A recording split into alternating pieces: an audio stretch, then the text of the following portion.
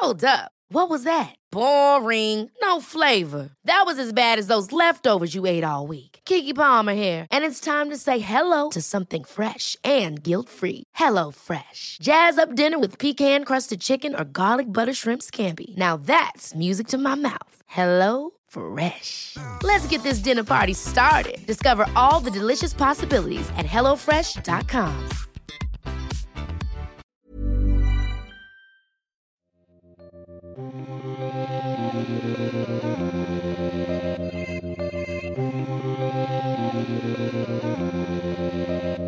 Hi, I'm Helen Hollyman, editor-in-chief of Munchies, and welcome back to Munchies the Podcast and the second part of our interview with the legend himself, Jacques Pepin. We're going to jump right into where we left off. But before we do, I have some major news for you guys. After 51 episodes, we're finally hanging up our aprons and retiring this version of Munchies the Podcast. But don't fret, because we aren't going anywhere. We're going to relaunch after the new year with a different style, so stay tuned. It's been an absolutely incredible run, and it wouldn't have been possible without you. You, dear listeners, are simply the best, and we can't thank you all enough for tuning in week after week, journey after journey, and giving us your ears and your support. It means the world. On behalf of my podcast producer, Phil Domahovsky, and everyone here at Munchies, I want to wish you all a very happy holiday season and a wonderful new year. And I'm really excited for what 2018 holds. And rest assured, we'll be back, new and improved. So until then, I can't imagine a more incredible guest to send this podcast off with. Here we go, part 2 of Jacques Pepin.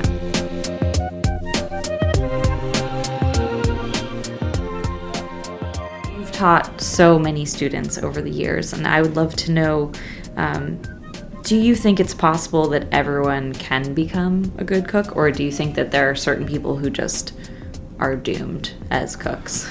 Well, there is people who are more adept than others, I mean, without any question. Actually, you know, my son-in-law, Rolly, with the chef, and my daughter have created a foundation under my name, Jacques Pepin Foundation. And what we want to do is to use the tape of technique I've done for PBS and other tape, like I have a book called Essential Pepin, I have a tape of like 2.5 hours, all the basic technique, to teach that to people who come out of jail, for example, or veterans. So we're not talking about kids, people 25, 35, 45, 55 years old, it's fine. To teach those techniques of cooking so that you can open a little restaurant with that. And if you get to that level, if you like cooking and learn those basic techniques, then you can do that. It doesn't mean that you have great talent.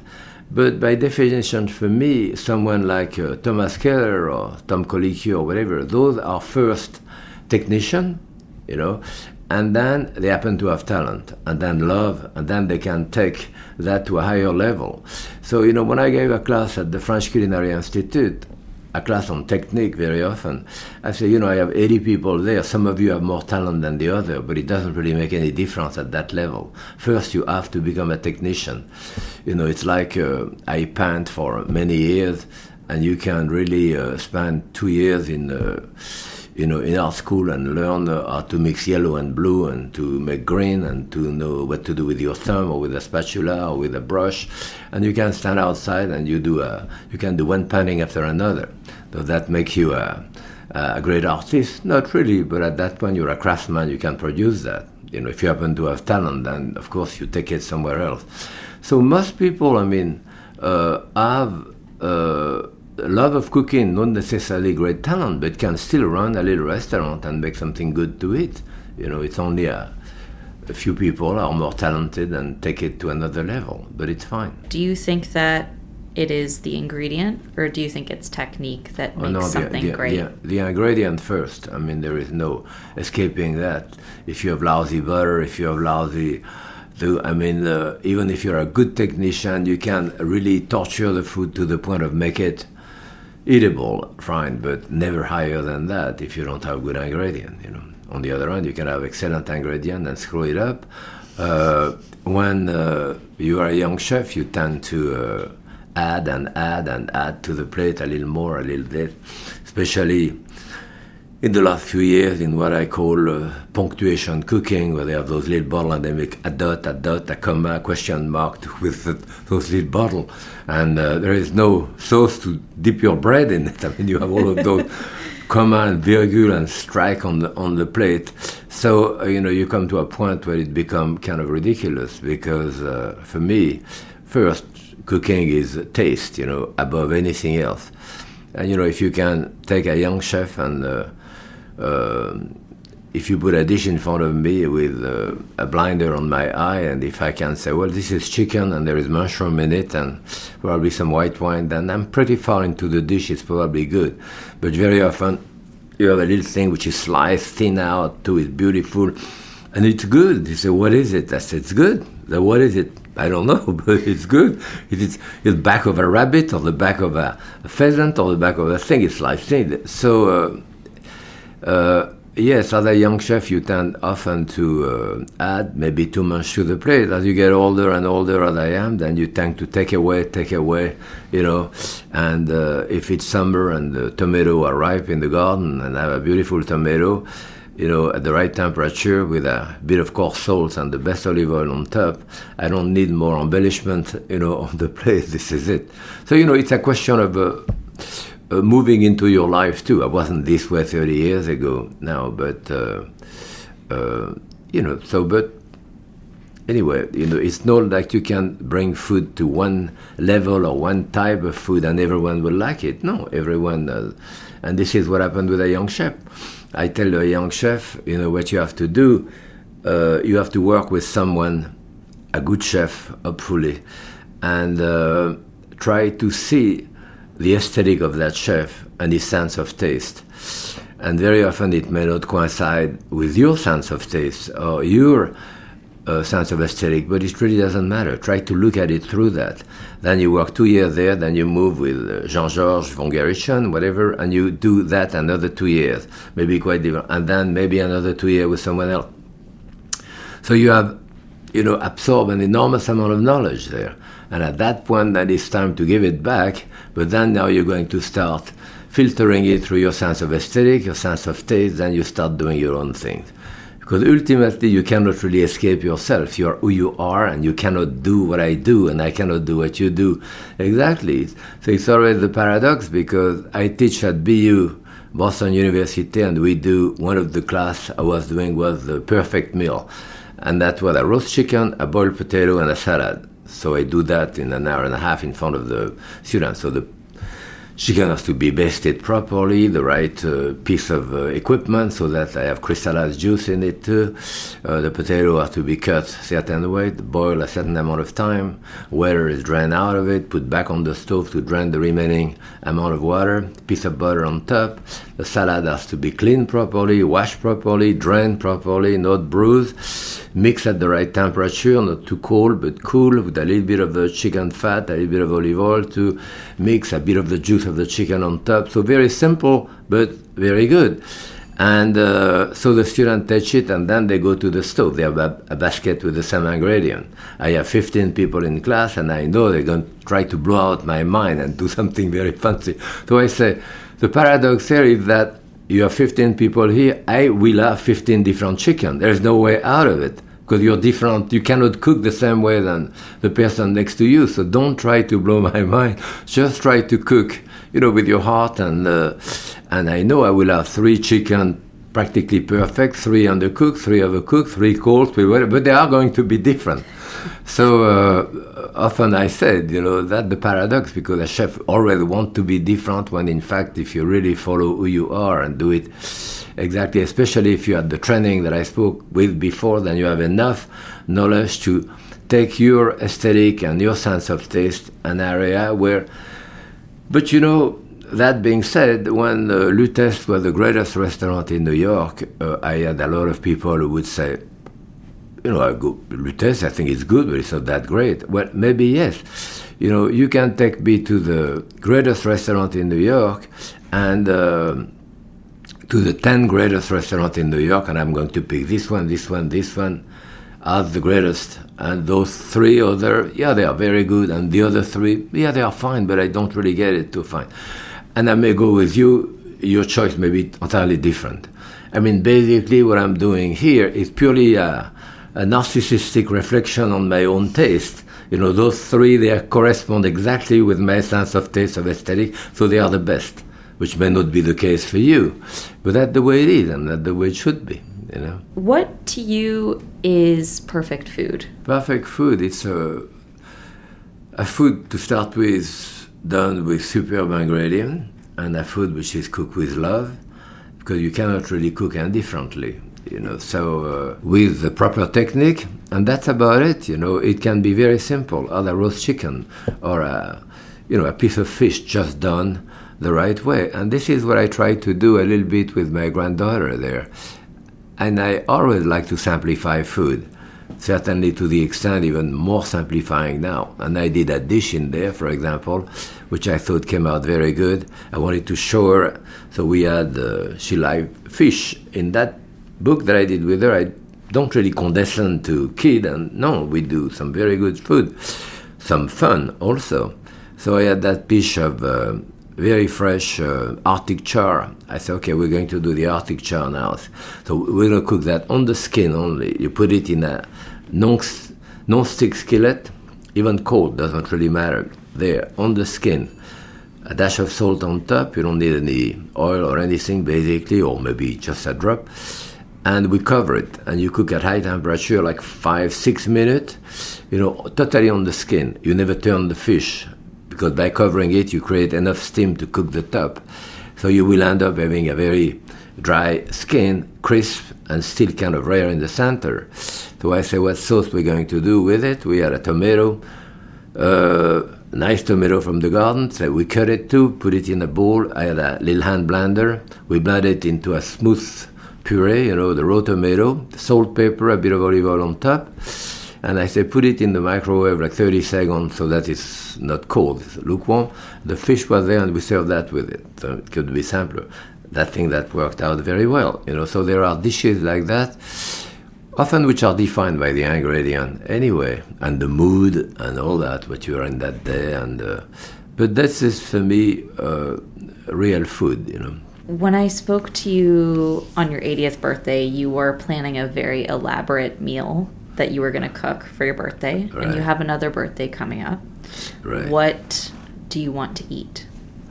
Oh, for my birthday, we're going to do a dinner at Stonington, Connecticut, in the Oyster Bar. A friend of mine are cooking for me. I made the menu too, so oyster there. They have a lot of oysters that we're going to have this. I think we're going to have, they have all kind of beautiful organic product. They raise their own sheep. They raise everything there. So probably lobster, and after probably lamb or whatever. So, and good cheese from the area. I'm less big on dessert, but occasionally some dessert is fine too. I'm Sandra, and I'm just the professional your small business was looking for. But you didn't hire me because you didn't use LinkedIn Jobs. LinkedIn has professionals you can't find anywhere else, including those who aren't actively looking for a new job, but might be open to the perfect role, like me. In a given month, over 70% of LinkedIn users don't visit other leading job sites. So if you're not looking on LinkedIn, you'll miss out on great candidates like Sandra. Start hiring professionals like a professional. Post your free job on linkedin.com/people today. It sounds like oysters might be one of your favorite foods. Which one? Oysters. Oh yeah, oyster. I like oyster, yes, without any question. In fact, I had some oyster last night at home. I came, last night I was at, the night before last, a friend of mine in Connecticut goes fishing, and he brought me those oysters the other day. They were probably close to £1 each. So I said, I've got to open those things. So I did them in a gratin dish, but eating them raw, they were too enormous, you know. And yes, I have a lot of good friends who go fishing or whatever and bring it to me. Let the Frenchman eat it. Yeah.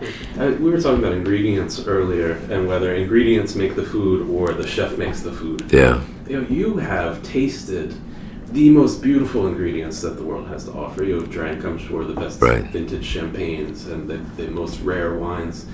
And yet, at home, you're very comfortable drinking a $12 bottle of wine, or even, I think... 12 is a lot of money. I go from 8 to 12. Yeah. We're famously going through the airport and eating a hot dog. Oh, absolutely. I love hot dog, I mean, there is no food which is taboo for me. I can eat anything. I have no guilt about eating anything, from a good hot dog. In fact, I love a good hot dog. I remember, now, Jeremiah Tower, he had this new movie that they did on him too, and I remember Star in San Francisco many, many years ago, and I remember at Star the hot dog, and that's often what I tell the student. We came late at night with my friend Jean-Claude, a night there, ordered a beer, he had great beer, and a hot dog, and it was a fantastic hot dog. So often that's what I tell the student. They come, they want to do something fantastic, and say, "Chef, what are we going to do today?" I say, "Let's do a lobster roll, sir." A lobster roll? I say, "Yes, see, that's the whole point. You can always have, or a hot dog, you can always have a better roll, a better mustard, a better way of, a better hot dog, a better way of roasting it, or roasting the bread, so that you add that, you say, boo, I've had hot dog all my life. This is the best hot dog, and I'm going to remember that hot dog. Or a best chicken, or a best anything." So you can work in depth rather than trying to extend the dish with garnish and with all kind of new things. No, and I think, for example, Thomas Keller is someone who does that very well. You go to his restaurant, there is not that much embellishment on the plate. You have a puree of carrot. But boy, you never had a puree of carrot like this one. It's a puree of carrot, but it's the most carrot thing that you ever tasted or whatever. So that's more working imagination. They work more in depth than anything. Always slightly better to do this, that too. And that's really, for me, is what imagination is very often, rather than. One of the greatest restaurants that I go to now in the world is in Malaga. I am culinary director of Oceania Cruise Line, so I do a couple of cruises a year. I mean, last week I was in Cuba. So we go to Malaga there, and along the coast, someone had told me there is a fishing village. Well, it's not really, you continue.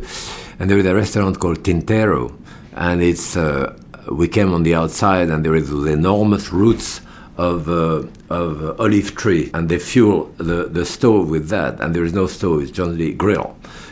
You get into that, they probably serve 1,000 people a day. It's a big tent in the sand and all that, but there is no stove. All they have is those enormous grill, those cases of sardines. The sardines are still moving. They don't scale them, they don't eviscerate them, they put them on skewer, put them next to the stove. Otherwise, incredible fish, razor clam, whatever, and there is no menu. They cook this, and the waiter will come with 4 or 5 plates on his hand in the dining room and say, on the thing, and say, mira, look. So you pick up the plate, you pile up the plate. Each plate is so much. There is a little thing on each plate. Some plates are more expensive. This is extraordinary food. All the wine is from 10 and 12 euros, something like that, and so that's great food for me. It's hard to beat. Totally different experience than what I had last night, certainly, but just as good in that sense, Do you have any tips for someone looking for affordable wine? I tell you, from Italy, from France, from Spain, certainly, and now starting American wine. Now, finally, we started to have wine which are less expensive and all that. I mean, you can find some very good wine, unknown Colombard, all kind of grapes which are not really used that much, in the south of France. And you find some very good wine at $6, $7, $8, $9, $10. Mm-hmm. Well, often I buy them wholesale, but but you'll go to the supermarket in France, some Alsatian wine, some other you get for 5, 6 euro, 7 euro, some really good wine. Yeah, great values. I'm sure too you have some friends that bring over nice bottles. Yeah, I have some old wine, but occasionally, in fact, I just gave a bottle of 1959 Romanée Conti to a friend of mine because he collected wine. He was crazy with that bottle, and for me it was fine, but no big deal. You were a young child that grew up in kind of uncertain times. Your dad was in World War II, and you definitely learned a lot of amazing things through cooking from your mom as a kid. And looking to now, if you could give one piece of advice to not only young cooks, but just home cooks about how cooking can be a powerful tool of getting through hard times, what would that be? Well, to be together and to share whatever you have, whether it's very little and so forth, but at least to share it together. I mean, there is no place for me like the kitchen for a child coming after school. You there doing your homework in the kitchen, very conspicuously if you want, but you hear the noise of the equipment, the smell of that kitchen, the taste, the voice of your mother, your father. Those are very visceral things which stay with you the rest of your life. And those tastes are there for you. And it could be very simple. Still remember like the sugar my mother did with beets. She got some big beets that they give to the pig or whatever, but she could have some and cook them to reduce it, to do some type of molasses to use as sugar. When we had, she did another dish which was pretty disgusting, but we added too a kind of crepe batter. She could get a bit of flour, 1 egg and water to mix it, and we had leftover bread which was hard when we had bread, so she would put half a ladle of that in a skillet, a little bit of oil, and a slice of that hard bread on top of it, cook it on each side. That really filled you up. That was the whole idea. It wasn't that good, but then we liked it at the time, I mean, if I try to look at those dishes as a professional chef, I think they are pretty disgusting. But then still, like my brother-in-law, for example, was a captain in the fire department in New York. My wife was born in New York City. And so I remember him coming when I've been married 51 years. So coming to the house, one time I'm doing asparagus 30 years ago, whatever. He said, "Whoa, I never had asparagus fresh." No, what he liked is canned asparagus. It's only he liked the canned asparagus, but he liked the juice in the can too, because when he was a kid, that's what he had. And, and those dishes that you can look at now, even for us, that says it's pretty disgusting, but I like it, so that's the way it is. What is next? I live in the present. I never really... so I have that book with my granddaughter, which is great fun. I have also another book coming out, a book of menu, of my drawing. After 51 years of marriage, I have 12 books that thick at home of what we ate. We started doing that over 50 years ago, and when people came to the house, we write the menu, and on the other page people sign and say funny things or whatever. And so my daughter, who's turning 50 next week, I can tell you what we ate for her 3rd birthday, just looking in this. I can look at my mother, they're signing, when she was there, my 2 brothers who are passed on now, and many other people, friends of mine. So those books are my whole life, in a sense, what we ate at the time, what we did, summer, winter, we went fishing, all this it was. And so I did a book like this for Sur la Table of like 80 pages of menus, but with the center empty, so people can record their own menu and their own memory on the other page. So that's a book which I did for Sur la Table, but they are redoing it for the Trader, so it's going to come out next year, I guess, whatever. So it's a bit different. Any final thoughts? Yeah, cook with love.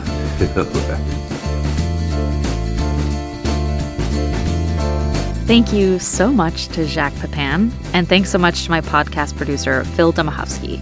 Jacques Pepin's latest book, A Grandfather's Lessons, is available now. He also has a new nonprofit foundation promoting culinary education.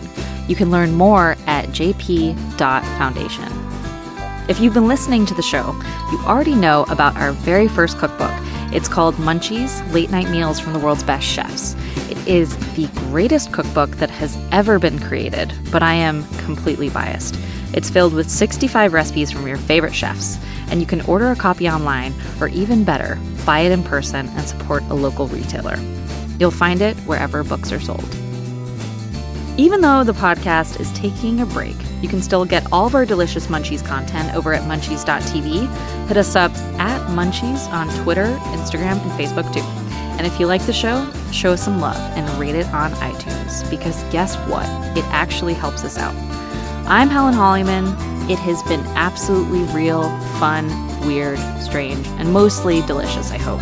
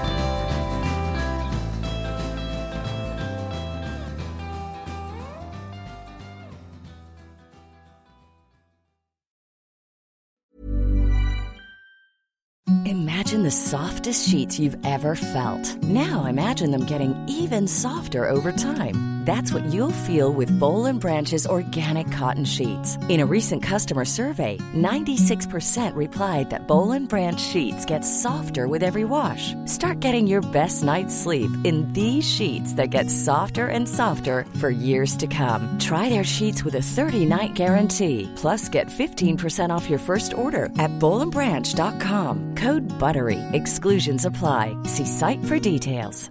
Even when we're on a budget, we still deserve nice things. Quince is a place to scoop up stunning high-end goods for 50 to 80% less than similar brands. They have buttery soft cashmere sweaters starting at $50, luxurious Italian leather bags, and so much more. Plus, Quince only works with factories that use safe, ethical, and responsible manufacturing. Get the high-end goods you'll love without the high price tag with Quince. Go to quince.com/style for free shipping and 365-day returns.